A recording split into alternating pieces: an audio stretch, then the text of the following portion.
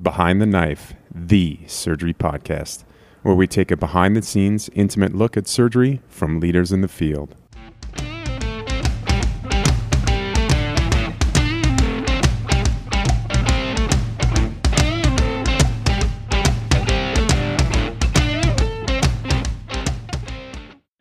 Okay, welcome back to another episode of Behind the Knife. This week we're doing some more mock oral scenarios. Residents around the country get pretty anxious around mock orals and oral boards time and keep requesting that we do more scenarios. And one topic that is always nerve-wracking is breast and melanoma. And so luckily we have the Chief of Surgical Oncology at the University of Michigan, Dr. Sabol, here, taking time out of his Sunday evening to join us on Behind the Knife and do some mock oral scenarios. Welcome, Dr. Sabol, and thank you again for joining us. Thanks for having me again. And then we have a very brave resident, Vahag Nikolian from the University of Michigan, who has volunteered and also took time out of his Sunday night. So welcome, Vahag, and thank you for joining us. Thank you for having me. All right, and we'll let Dr. Sabol take it away. All right. We'll get started with an easy one, just sort of easy into it. A 44-year-old male presents to your office because he has an atypical mole on his left flank. He is pretty sure it's been there for a while, but his wife thinks it's changed. She thinks it's gotten a little bit larger and looks a little bit more irregular to her. So he's here to see you for further evaluation. All right. Well, with any patient that presents with a skin lesion, I would start with performing a very thorough history and physical. I would start with my history, specifically asking the patient and his wife about how when they first noticed the lesion and what sort of changes in appearance, size, or sort of features that they've noticed, and whether or not it's ever had any bleeding or ulceration associated with it. And then following just a quick history there, I would also ask the patient about their past medical history, focusing specifically on personal history of any prior melanomas, evaluating and determining if they have any other atypical moles or dysplastic nevi, determining if they have a family history of melanoma or any other genetic mutations or inherited problems with malignancies, and then evaluate for environmental risk factors such as exposure to excessive sun or tanning beds. All right. So basically there's been no bleeding, no ulceration. The patient thinks that he had a grandfather who had some type of skin cancer as an older individual, but doesn't really know the details of it. Otherwise, there's nothing that really jumps out about the family history. And sun exposure, yeah, when he was younger, he got some burns on vacations, but nothing that he thinks were particularly excessive. Okay. Then move on to a review of systems, specifically evaluating for any evidence of possible metastatic disease, any changes in or neurologic symptoms that they may have noticed, any cardiopulmonary issues, any abdominal pain, and then any fevers, chills, or recent weight loss. Okay. And he is asymptomatic. He's really been feeling great lately. Okay. Following that, I would move on to a physical exam. I'll do a head-to-toe examination, but then pay close attention to the lesion itself, evaluating for the ABCs of melanoma, asymmetry, irregular borders, color variation, or the diameter. And then also do a very thorough examination of his lymph node stations, the cervical, supra and infraclavicular area, axillary and inguinal regions. And the lesion itself is about 3-4 millimeters. It definitely has irregular margins, and it almost looks like there's more than one color to it. But there's no clear ulceration, and all of his lymph node basins are negative. There's no palpable adenopathy. Okay. I would also evaluate the rest of his skin and make sure that I don't find any other lesions that are concerning, evaluating his skin, scalp, and nail beds. Anything on that? And that's all negative as well. Okay. At this point, we have a patient who's presenting with an atypical lesion. It's relatively small. I would be comfortable performing an excisional biopsy or punch biopsy in the office to then send off for evaluation by pathology. And you do so, and the biopsy returns as a 3.1 millimeter nodular melanoma, non-ulcerated, mitotic rate of 3. Okay. So a 3.1 millimeter lesion, nodular. So for this particular patient, it's an intermediate lesion. I would talk to the patient specifically, letting him know that I would want to perform a wide local excision. I would want to have 2 centimeter margins, and I would also want to perform a sentinel lymph node biopsy. All right. So you take him to the operating room for a wide excision and a sentinel node biopsy. Can you just briefly describe your sentinel node procedure? Right. So in advance of the procedure, I would have the patient have sulfur colloid injection around the site to then evaluate for where the sentinel lymph node drainage occurs, as well as intraoperatively, following induction, I would plan to administer methylene blue around the site of the lesion to have another way of detecting sentinel nodes. I'll follow up with that and evaluate for where the tracer went and plan to perform a biopsy of the area that it drained to. So in this case, his lymphoscintigraphy shows drainage simply to the left axilla. You perform a wide excision, sentinel node biopsy. You identify 2 sentinel nodes, hot, blue. The pathology comes back showing there was no residual melanoma on the flank. There were 2 axillary sentinel nodes, one of which had melanoma. There was about a 1.5 millimeter focus in the node. Okay.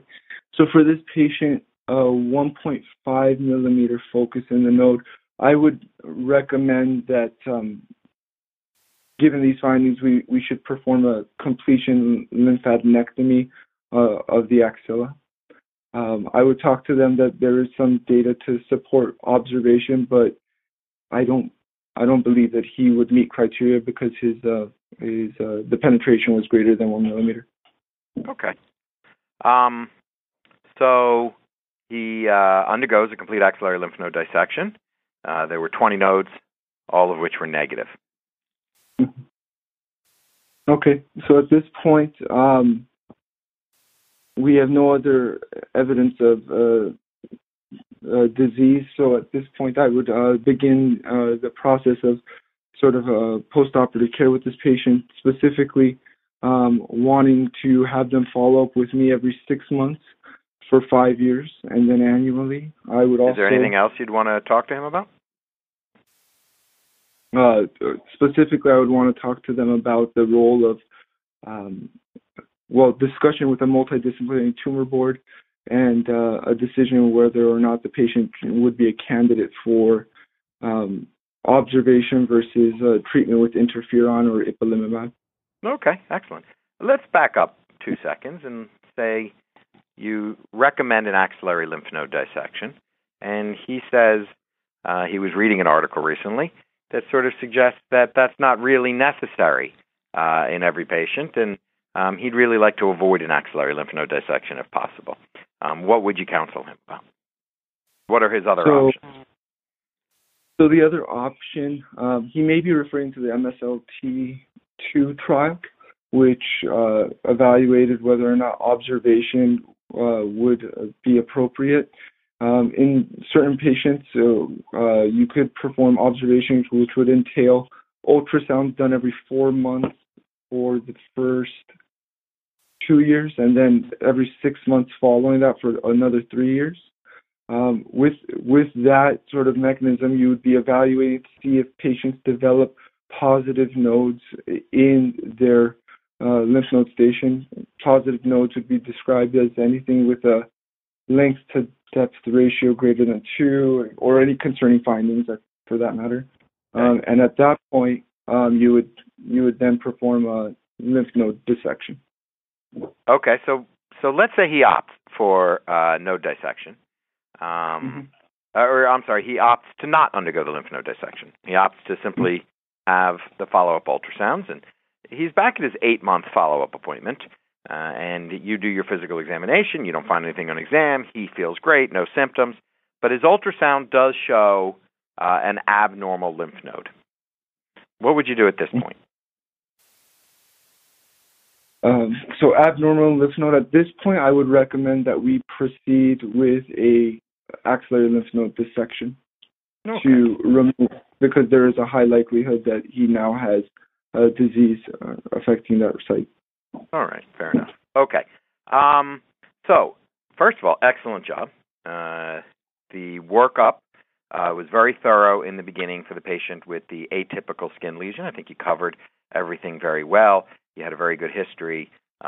You remembered to do a thorough review of systems. I think it's always important in any cancer patient to really focus on a thorough review of systems for two reasons. One, because if there are symptoms that might be suggestive of metastatic disease, it's going to increase your suspicion of whatever abnormality they're presenting with, whether it's a breast mass or an abnormal imaging finding, or in this case, an atypical skin lesion. But also, that review of systems is going to change how you potentially stage the patient in the future, and it could even affect some of your surgical choices. So I thought you did a really good exam. I like that you mentioned the full skin examination. Every patient with a melanoma with a skin cancer, there is a risk that they might have another skin lesion somewhere, whether it's an atypia or a melanoma in situ or another invasive melanoma. So every patient needs a really thorough skin examination. Either you need to do that or the patient needs to see a dermatologist as well. You characterized their sun exposure. You asked a lot of questions. To be perfectly honest, we talk about these things. Sometimes it's a little bit academic. We have a changing skin lesion. I'm not really sure what on history is going to change me or change that course in terms of heading towards a biopsy. Anytime somebody says, listen, this mole was here for a long time and then it changed, I'm going to biopsy that, and that really should be the case. And you did a punch biopsy, not a shave. That's a classic error. If you really suspect melanoma, it should be a punch biopsy or an excisional biopsy or even a saucerization, something that gets you down to that subcutaneous tissue so you really get an accurate representation of the depth. Your surgical management was dead on. This was a little bit of an easier one. 2-centimeter margins for a melanoma over 2 millimeters, and a sentinel node biopsy clearly indicated in this case. Your sentinel node technique, you use the combination lymphoscintigraphy along with methylene blue dye. Not everybody does. Not everybody uses the blue dye. I find it personally helpful in terms of doing the case, so I advocate for it. And then when the node came back positive, you sort of opted for a lymph node dissection. Why in this patient did you think that a lymph node dissection was really indicated? So I recently read the MSLT2 trial, and from what I remember, the patients that were included in that trial you described the depth of penetration in the lymph node as 1.5 millimeters, and I thought that the patients were less than 1 millimeter. Is that correct, or am I just making that data? No, you're not. Well, it's not depth of penetration. It's just the size or the tumor burden within the node was about, I gave you 1.5 millimeters. So you are correct that it wasn't a criteria for the study. So, for example, you didn't have to have a specific tumor burden within the node in order to then be randomized between surgery and no surgery. Mm-hmm. It turns out that when you look at the patients that were in the trial, I think the median tumor burden or size of disease within the node was about 1 millimeter. So this patient's not actually that far off from that. Okay. There are concerns about MSLT2 in terms of, was there a selection bias? Did we sort of lean towards patients with a little bit more of what would say is a minimal disease burden within the node? And then can you apply these results to patients that might have a higher tumor burden within the sentinel node? The reality is, I don't think anybody knows the answer to that question right now. The authors tried to look at that. It wasn't possible. There didn't seem to be a trend towards any sort of benefit as the tumor burden in the node got higher. So this is a confusing area right now. It really is. I think many of us are struggling with sort of how do we now apply the results of MSLT2 to the population that we're seeing. I think for the most part, we believe that many patients can now avoid the node dissection. I think there are still some concerns that people have. The follow-up was only about, the median follow-up was about 5 years, but the statistics were based on a 3-year follow-up. There are some people that are concerned that with longer follow-up, you might start to see some benefit, or at least in some populations. And again, there is the possibility of that selection bias. I would say that you're very safe in an oral board situation, saying you would do the dissection. I don't think anybody would say that that's wrong. Personally, I would sort of say this is a patient who has a choice. And really, I try to have a very balanced discussion with them about the pros and cons, about the benefits of regional control versus overall survival, and obviously the risks and benefits of the node dissection and the possible complications. And again, a lot of that dependent on the basin that we're talking about. So, for example, a neck dissection versus an axillary dissection versus a groin dissection. They have different morbidities. And then when you take into account patient factors, and they also have different impacts in terms of a regional recurrence. The morbidity of a regional recurrence in the neck might be more significant than in the axilla, and that all has to be taken into account. And so, again, I think you're safe in either direction in terms of an oral board situation, in terms of recommending dissection versus no dissection. It's something we're all struggling with right now, and that's why I thought it would be a good topic to talk about in this scenario. If you don't do the dissection, wow, you have that exactly right in terms of the ultrasound surveillance has to be a critical component if you're not going to do the dissection. And I think that's another important thing for patients to remember. If we're not doing the surgery, they have to commit to a relatively frequent follow-up schedule, although we really see them back at a similar schedule for their routine physical exams as well. And then the question is really what to do if there's an abnormal node. Now, I have to say, you shocked me that you really knew the definitions of what an abnormal node is on ultrasound, so kudos to you. I don't think I even read the study in as much depth. But if the patient does come back with an abnormal node on ultrasound, I think it's really important to understand that an abnormal node, even if it meets those criteria, doesn't necessarily mean that it's cancer. So I think the one place you deviated a little bit is you saw an abnormal node on the ultrasound and you said, okay, now it's time to go back to the ALND. I would actually have done a few things first. I would have done an ultrasound-guided FNA and confirmed that it's melanoma, because sometimes it's not. Sometimes it's reactive. Right. There can be other reasons why a node looks abnormal. And the second thing is I would do staging in this situation before I would go back for the axillary node dissection and rule out distant disease. Because obviously if I now get a CAT scan on this patient and they not only have a recurrence in their nodal basin but also lung metastases, I don't think my next step would be to do an ALND. I would be thinking about systemic therapy in that point. Perfect, yeah. Or at least biopsying the distant disease and confirming that they actually have stage 4 disease. Dr. Sable, have you had a chance to use MSLT2 to observe a patient since the data came out this summer? Well, so I will say, I guess for full disclosure, I'm a co-investigator on MSLT2, so I accrued a number of patients to the study as well. And there was a time where I could have probably recited the ultrasound criteria. And yes, I have many patients right now that I have this discussion with, and we now have them on an ultrasound follow-up schedule. So yeah, we're actually applying it. There's a lot of patients where the sentinel node is positive, but it's relatively small tumor burden. I will say, just like we talked about, I struggle with the younger patient, with the patient with slightly more tumor burden. But I have to tell them what the results of the trial. I have the balanced discussion, and I have in those situations some patients that opt for surgery and some patients where I've probably leaned that conversation a little bit more towards the dissection. But again, this is based on, I can't say it's based on hard science. It's based on a little bit of gut feeling. All right. That was a good discussion. Should we go on to another question? Absolutely. Or did I use up all my time for the podcast in one question? No, you have as much time. We're learning a ton. You actually have a great radio voice also. So, yeah. All right. We'll switch out of melanoma for a second. We'll talk about another case. You have a 33-year-old female who comes to your office, and she has a complaint of a left breast mass. Now, she has never noticed this before. It's in the upper outer quadrant of the left breast. It's non-tender. It's mobile.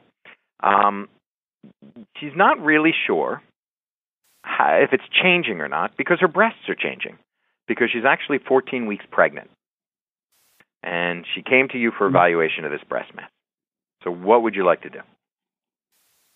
Okay, so for any patient that comes in with a breast lesion, I would start with a thorough history and physical. Initially, I would evaluate the patient to determine if there's any symptoms associated with the affected breast, specifically asking for skin changes, dimpling, nipple discharge. I'll take a thorough history, which would include previous history of breast cancer, mammogram history, as well as previous breast biopsies. I'd ask her about her family and personal history of breast, ovarian, and any other gynecologic cancers. And then so for a pregnant patient, I'll do a pregnancy-specific evaluation, which would include when she was pregnant, determine the anticipated date of delivery. Okay. I think that's where I'd start, yeah.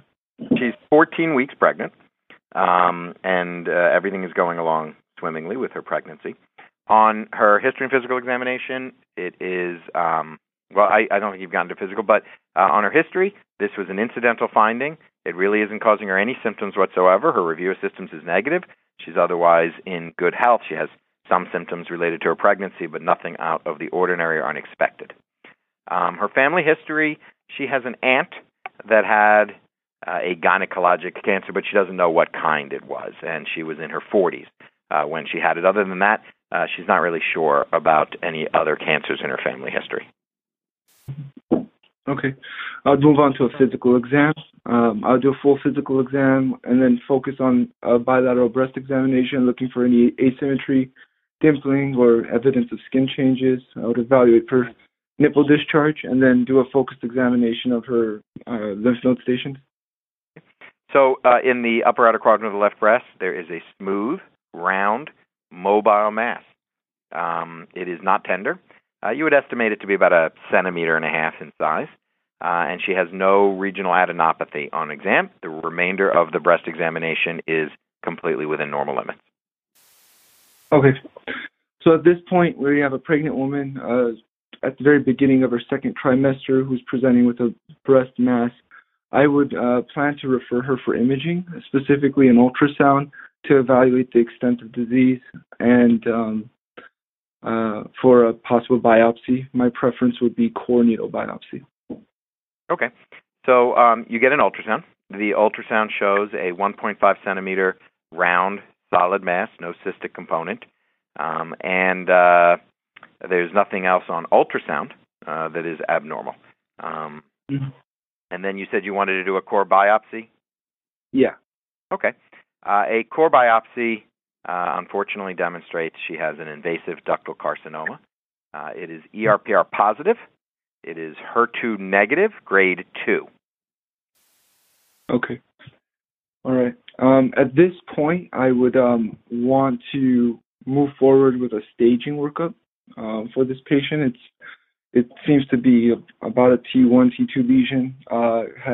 So for her, I would recommend chest X-ray. We could shield the baby and then get just a full set of laboratories as well. I don't think she needs any other workup for metastases, but I would consider possible ultrasound of the liver or MR of the brain if she had any symptoms. Okay. You just get the chest X-ray in the labs, and those are normal. Okay. So for this patient, she has invasive cancer. She's ERPR positive. She's in her second trimester. Breast conservation is something that's a little controversial. For her, I would talk it over with her, and I think most likely I would recommend a mastectomy. Okay. So you're booking her for the operating room. You're scheduling her for a left mastectomy?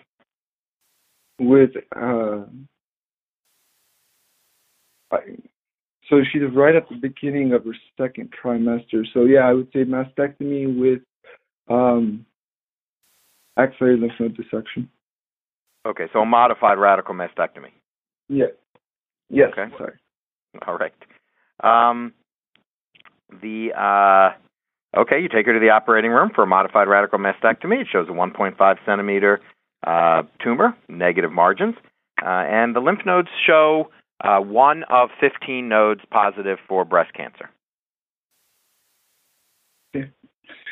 All right. So at this point, for this patient with her current stage, I would say that chemo can be given in the adjuvant setting.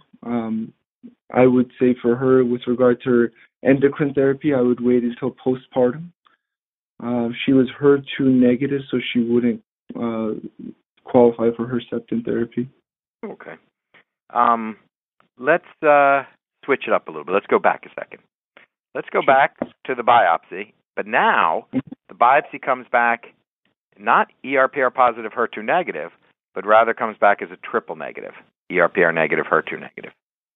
Is there anything you would do differently in that case? Should there be anything that you do differently in that case? You could consider neoadjuvant chemo in that particular case, but I would most likely just recommend, just given how early it is in the pregnancy, I would recommend a mastectomy with axillary lymph node dissection, just because I feel like breast conservation therapy would be challenging this early in the pregnancy. Okay, fair enough. So, again, a very good job, very thorough. I think you managed it quite well. You didn't fall into the trap of having a pregnant woman present with a benign-appearing mass and not biopsy it. I don't think anybody would make that mistake on the orals, because I don't think anybody walks into the orals thinking any breast mass is going to come back as a cyst or a fibroadenoma. But sadly, we actually see that error made clinically, where a lot of times you see a very smooth, mobile mass. It doesn't have a lot of worrisome characteristics, and people just sort of assume that it's a galactocele or a fibroadenoma and don't do the biopsy. And sadly, we see a delay in diagnosis of breast cancer in women who are pregnant. So it's important not to make that mistake, and you did not make that mistake. In the workup, there are just 2 things I would comment on. The first is you made a comment that you would talk about their family history, any personal history of breast cancer, any history of ovarian cancer, and any family history of gynecologic cancers. To be perfectly honest, whenever we have a patient with cancer, including breast cancer, we want a thorough family history of all cancers. It's a common comment that's made by residents, not just on the oral examinations, but even just in the course of daily conversations where people say, well, I would want to know about the gynecologic cancers. There are several genetic syndromes, genetic predispositions that for breast cancer that include cancers that are non-gynecologic. So we all tend to think very commonly about BRCA1 and BRCA2, which of course you know is associated with a very high risk of breast and ovarian cancer. But the reality is BRCA1 is associated with an increase in the risk of prostate cancer. I'm not sure if we're considering prostate cancer a gynecologic cancer. But there are other syndromes as well. There are other mutations. There's the Li-Fermini syndrome. There's check mutations. There is P10. There are other syndromes that can be associated with other types of cancer that are not necessarily gynecologic. So there's no real reason on the oral examination to even, sort of box yourself in like that with phrases like gynecologic cancers. You should just say, I would take a very thorough family history. I'd be particularly interested in breast and ovarian cancer. I'd want to know the age of the relatives when they had cancer. In terms of breast cancer, bilateral cancer and triple negative cancers are all risk that would increase your suspicion potentially of a BRCA mutation or another type of genetic predisposition. So just say family history and say what's important about a family history, but don't sort of box yourself into the gynecologic cancers. This is very common sort of error. The only other thing I would say about the workup, this is a situation where I would obtain a mammogram as well as an ultrasound. Now, I'm not saying it's definitely right or wrong. She's younger, and a lot of times we'll just use ultrasound. But in a patient where I may suspect cancer, I would want to get a mammogram as part of that workup. And you can shield the fetus in a pregnant patient from mammography. So mammography is something that you can do during pregnancy. I certainly appreciate that you try to avoid it in the early workup, but I think once it comes back as cancer, particularly as we're discussing surgical options, I think it's going to be important, at least at that point, to go back and get the mammogram. I would have trouble moving forward necessarily with discussing surgical options in a patient who hadn't had a mammogram with a known cancer. And I'm assuming you didn't want to get the mammogram because she's pregnant. I thought about it. I elected not to, just because I felt like she was at that point in her pregnancy where I wouldn't be comfortable doing anything but a modified radical. So I didn't feel like evaluating the rest of the breast would make a difference in my management. Right. Well, okay, but let's talk about that as well. So, okay. So I would have gotten a mammogram. I'm perfectly comfortable with not getting it right off the bat. And, of course, in the real world, often this will come back as a fibroadenoma or something benign. But if it comes back as a cancer and I hadn't gotten a mammogram, I would have gone back and done that.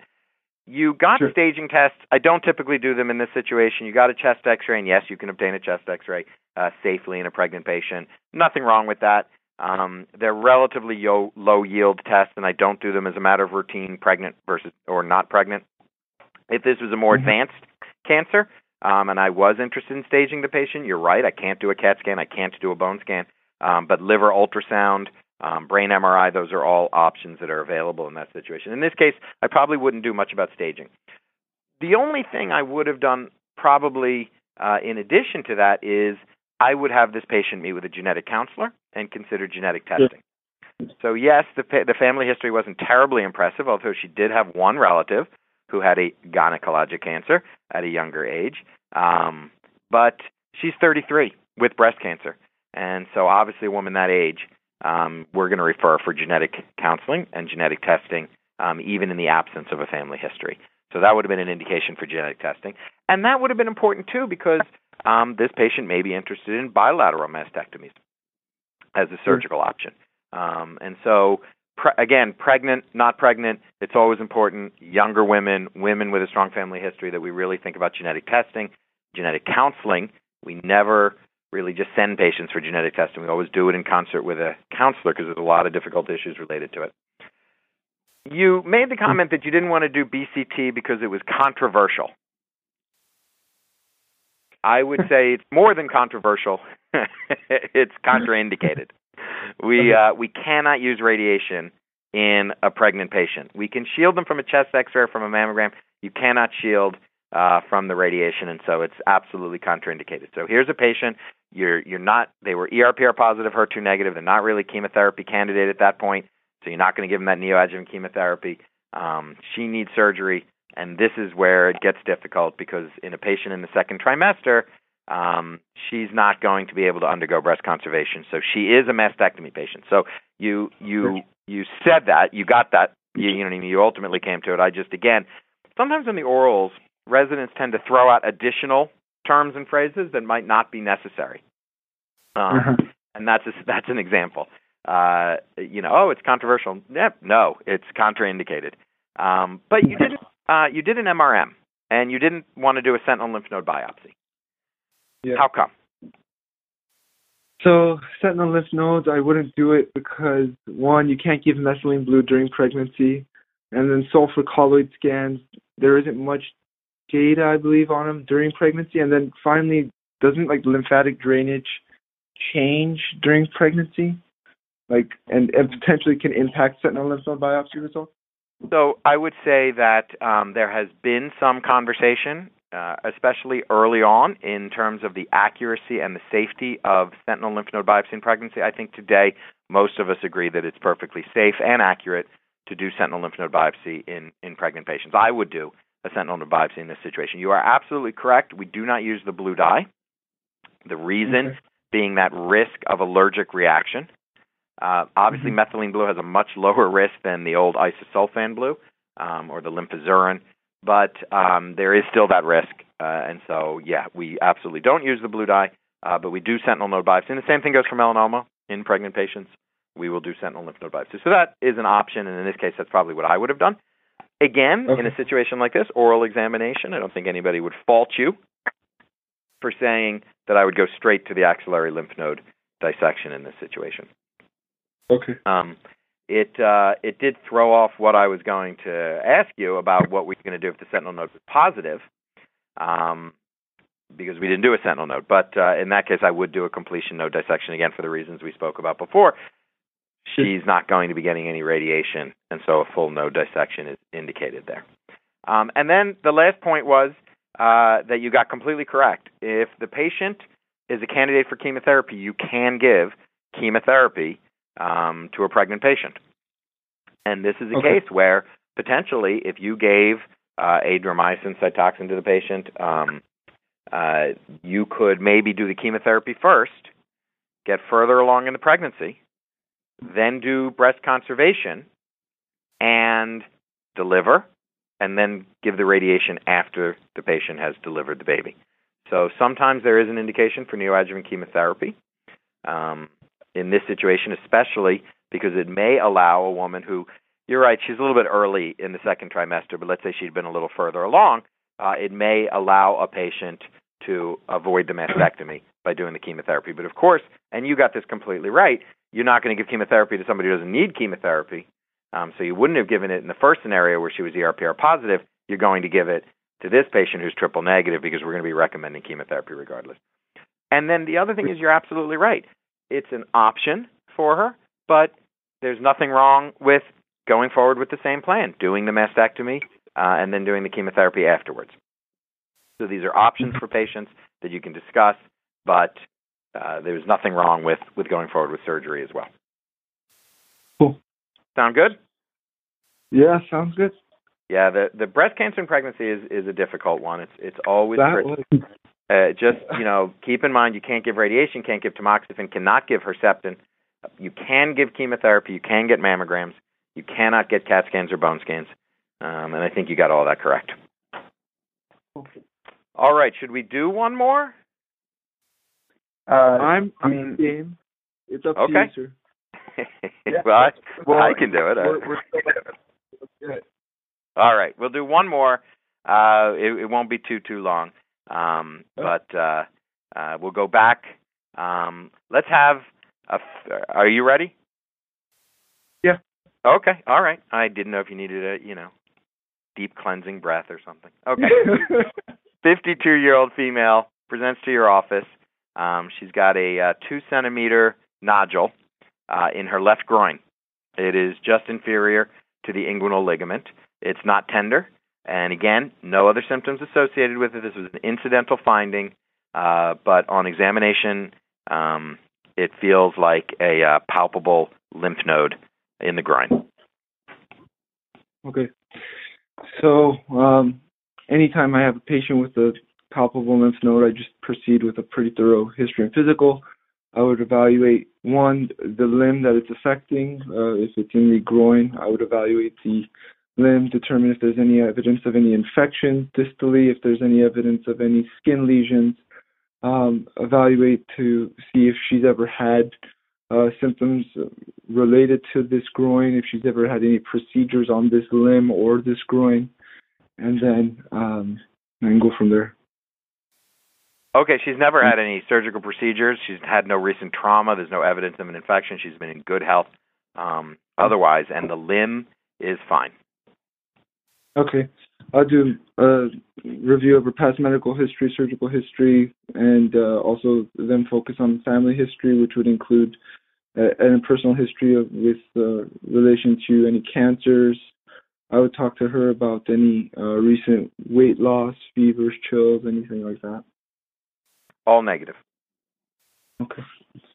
All right. So then I would move on to a physical examination. I'll do a close examination of her groin, evaluating for any obvious findings, as well as a thorough examination of her skin, scalp, and whatnot. And full skin examination is negative. You really did a thorough job, and you found no atypical lesions, no melanocytic lesions, nothing abnormal on skin examination. Okay. One other thing I would want to do, especially in the setting of inguinal lymphadenopathy, would be an examination of the perineum, a digital rectal exam to see if there's any other obvious findings. Or and yeah, all negative. Okay. All right. So we have a patient who has lymphadenopathy and may have cancer with unknown primary. So for me, I would want to move forward with a workup, which would include fine needle aspiration to determine the possible primary source. Okay. And then from there, I would move forward to further staging. Okay, so the FNA returns, and this is probably not going to be a surprise, as malignant melanoma. Okay. All right, so now we have a positive lymph node, and we have no other evidence of the primary. So I would work up the patient for staging. Specifically, I would do a whole body PET CT. Okay. And then I would possibly even consider MRI of the brain if the patient's having any symptoms, and I would even consider colonoscopy. Okay. So you get a PET scan, and it lights up in the groin, not unexpectedly, and the rest of that study is negative. She has no neurologic symptoms. And did you still want to do a colonoscopy even though the rest of the PET scan was negative? How old is the patient? The patient is 52. Yeah, we can get that later, but as Okay. of now, since PET scan's negative, we don't necessarily need it. Okay, so PET scan is isolated to the left groin.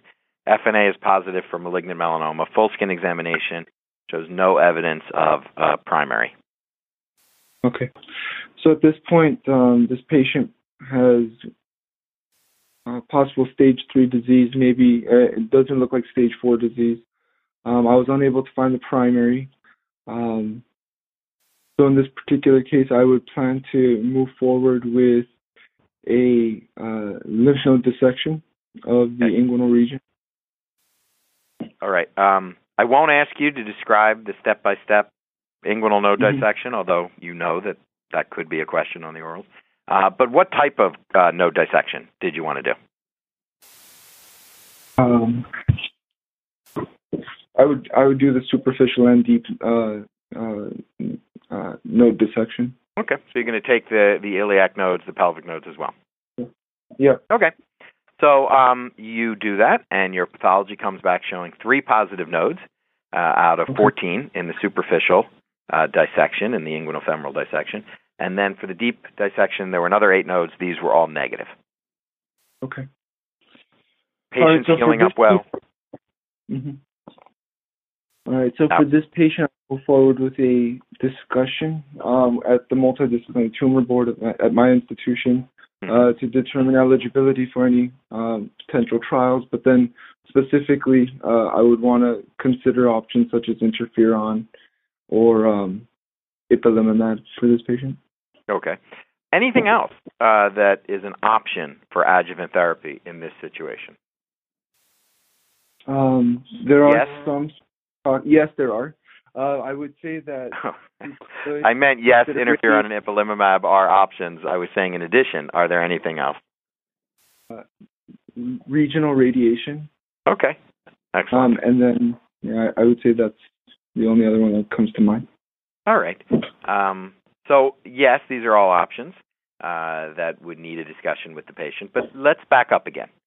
I like backing up on the oral exam, just when you think you're at the end. They're such cruel exams. Okay. Let's back up again and say, instead of a 2-centimeter mobile mass in the groin, it's now a 5-centimeter, somewhat fixed mass in the groin.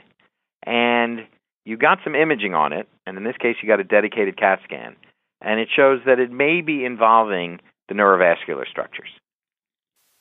Yeah. How would you handle this situation? So this... And the distant imaging is still negative. Right. So there's still no evidence of any stage 4 disease. Right. So in this patient, they may be a candidate for systemic therapy, chemo, or neoadjuvant chemo, and then proceeding with, or not chemo, but interferon alpha, and then proceeding with a node dissection just to reduce the morbidity associated with the lymph node dissection. All right. Are there any tests you might want to get? Anything else you would want to order or do as you're weighing the possibility of doing sort of neoadjuvant therapy? Yeah. Testing for BRAF, I would consider that. Yeah. Excellent. So, yes, I would agree with that. Let's talk about that a little bit. Again, good job. I think you did a very good workup of a patient with a palpable node, especially at this point. You have me as an examiner. It's easy because I'm probably heading towards melanoma.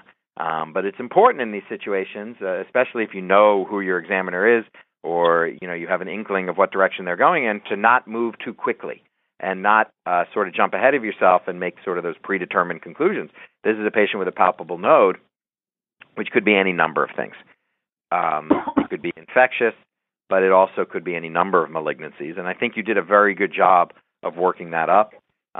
You asked about the B symptoms because obviously lymphoma always going to be a consideration in these patients. And I think the trick, or at least the trap, that sometimes people fall into is they get the FNA, it comes back as just lymphocytes, and people say, okay, it's a reactive node, I'm not worried about it. It's important to remember FNA cannot differentiate between a reactive node and a lymphoma, and so you still need to do something else, typically an excisional biopsy, but I would always still start with the FNA. You don't want to jump right to an excisional biopsy because that can make your subsequent dissection more difficult. But you did all of that perfectly. I very much like that in addition to the full skin examination, you knew to do the perineum, to do an anorectal exam, to do a gynecologic examination, because you're exactly right. Particularly if you get the FNA back and it's melanoma and you can't find a cutaneous melanoma, you can have a mucosal melanoma, and these are other areas where you may identify that. So it's good that you do that on your examination. Complete lymph node dissection, yes. Occult primary melanoma, that is the step. You want to make sure you get staging studies. It can be either a dedicated CAT scan or a PET scan. I like that you got a PET scan in this situation, particularly with the occult disease, because it may lead you in a different direction. And sometimes you'll see a little bit of uptake, for instance, in the colon or somewhere, and that might prompt other studies like a colonoscopy. But in this case, we have a true occult primary melanoma. You did a complete node dissection. I would agree. A superficial and deep dissection in this situation is indicated. This is a controversial area. I don't think you can give a wrong answer. There are some people that would say in the absence of any imaging findings in the iliac or pelvic nodes, they would just do a superficial node dissection. And I do that in some cases. And in other cases, particularly here with a younger patient, I would do the superficial and the deep. Some people would do it for any sort of palpable disease in the groin. Some people go by Cloquet's node. Whether that's positive or not, I actually think that's fallen a little bit by the wayside, especially because the imaging has gotten so much better. But these are all reasonable answers. The patient comes back with 3 positive nodes. I think you got it all correct. In this situation, adjuvant interferon is an option. Adjuvant ipilimumab is an option. There are a lot of pros and cons to these. It's probably beyond the scope of the oral examination or this podcast to really get into a discussion of that. But I would be happy to do it at some other time. But I love that you mentioned clinical trial as the first option, because you're right.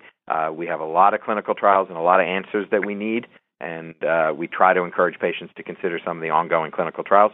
I think it's also important that you knew, a little prompting, but you did know, that adjuvant radiation is an option for patients with sort of more worrisome disease. There's a trial from Australia and New Zealand that clearly demonstrates that adjuvant radiation will improve regional control in higher risk patients, and this would be a higher risk patient. It is important to keep in mind it does not improve overall survival. So just like with the dissection for the sentinel node positive patient, sometimes it gets into that conversation of what are the benefits of regional control in the absence of overall survival. And again, that might be different depending on the patient's body habitus, the patient's comorbidities, the patient's age, as well as what basin we're talking about, the neck, the axilla, the groin, because the morbidity of the radiation is a lot different in each basin, and the benefits of regional control are a lot different in the different basins, as well as the morbidity of the radiation. So all of that, excellent, outstanding. Now, we went back and we gave you what could either be described as a borderline resectable lesion or a unresectable, an unresectable lesion. I apologize for the poor grammar for the kids listening at home. But you had you had mentioned that they could be candidates for neoadjuvant interferon. That's probably not something most people would consider. There were some trials of that. Didn't really show much benefit. I don't think most people would really, in today's era of systemic agents, think about using interferon. I think the two options that you really have in this situation are targeted therapies for BRAF mutations and immunotherapies. And I know a lot of this gets really confusing for surgical residents, and the idea being, well, why do I need to know this in surgery because I'm not going into medical oncology?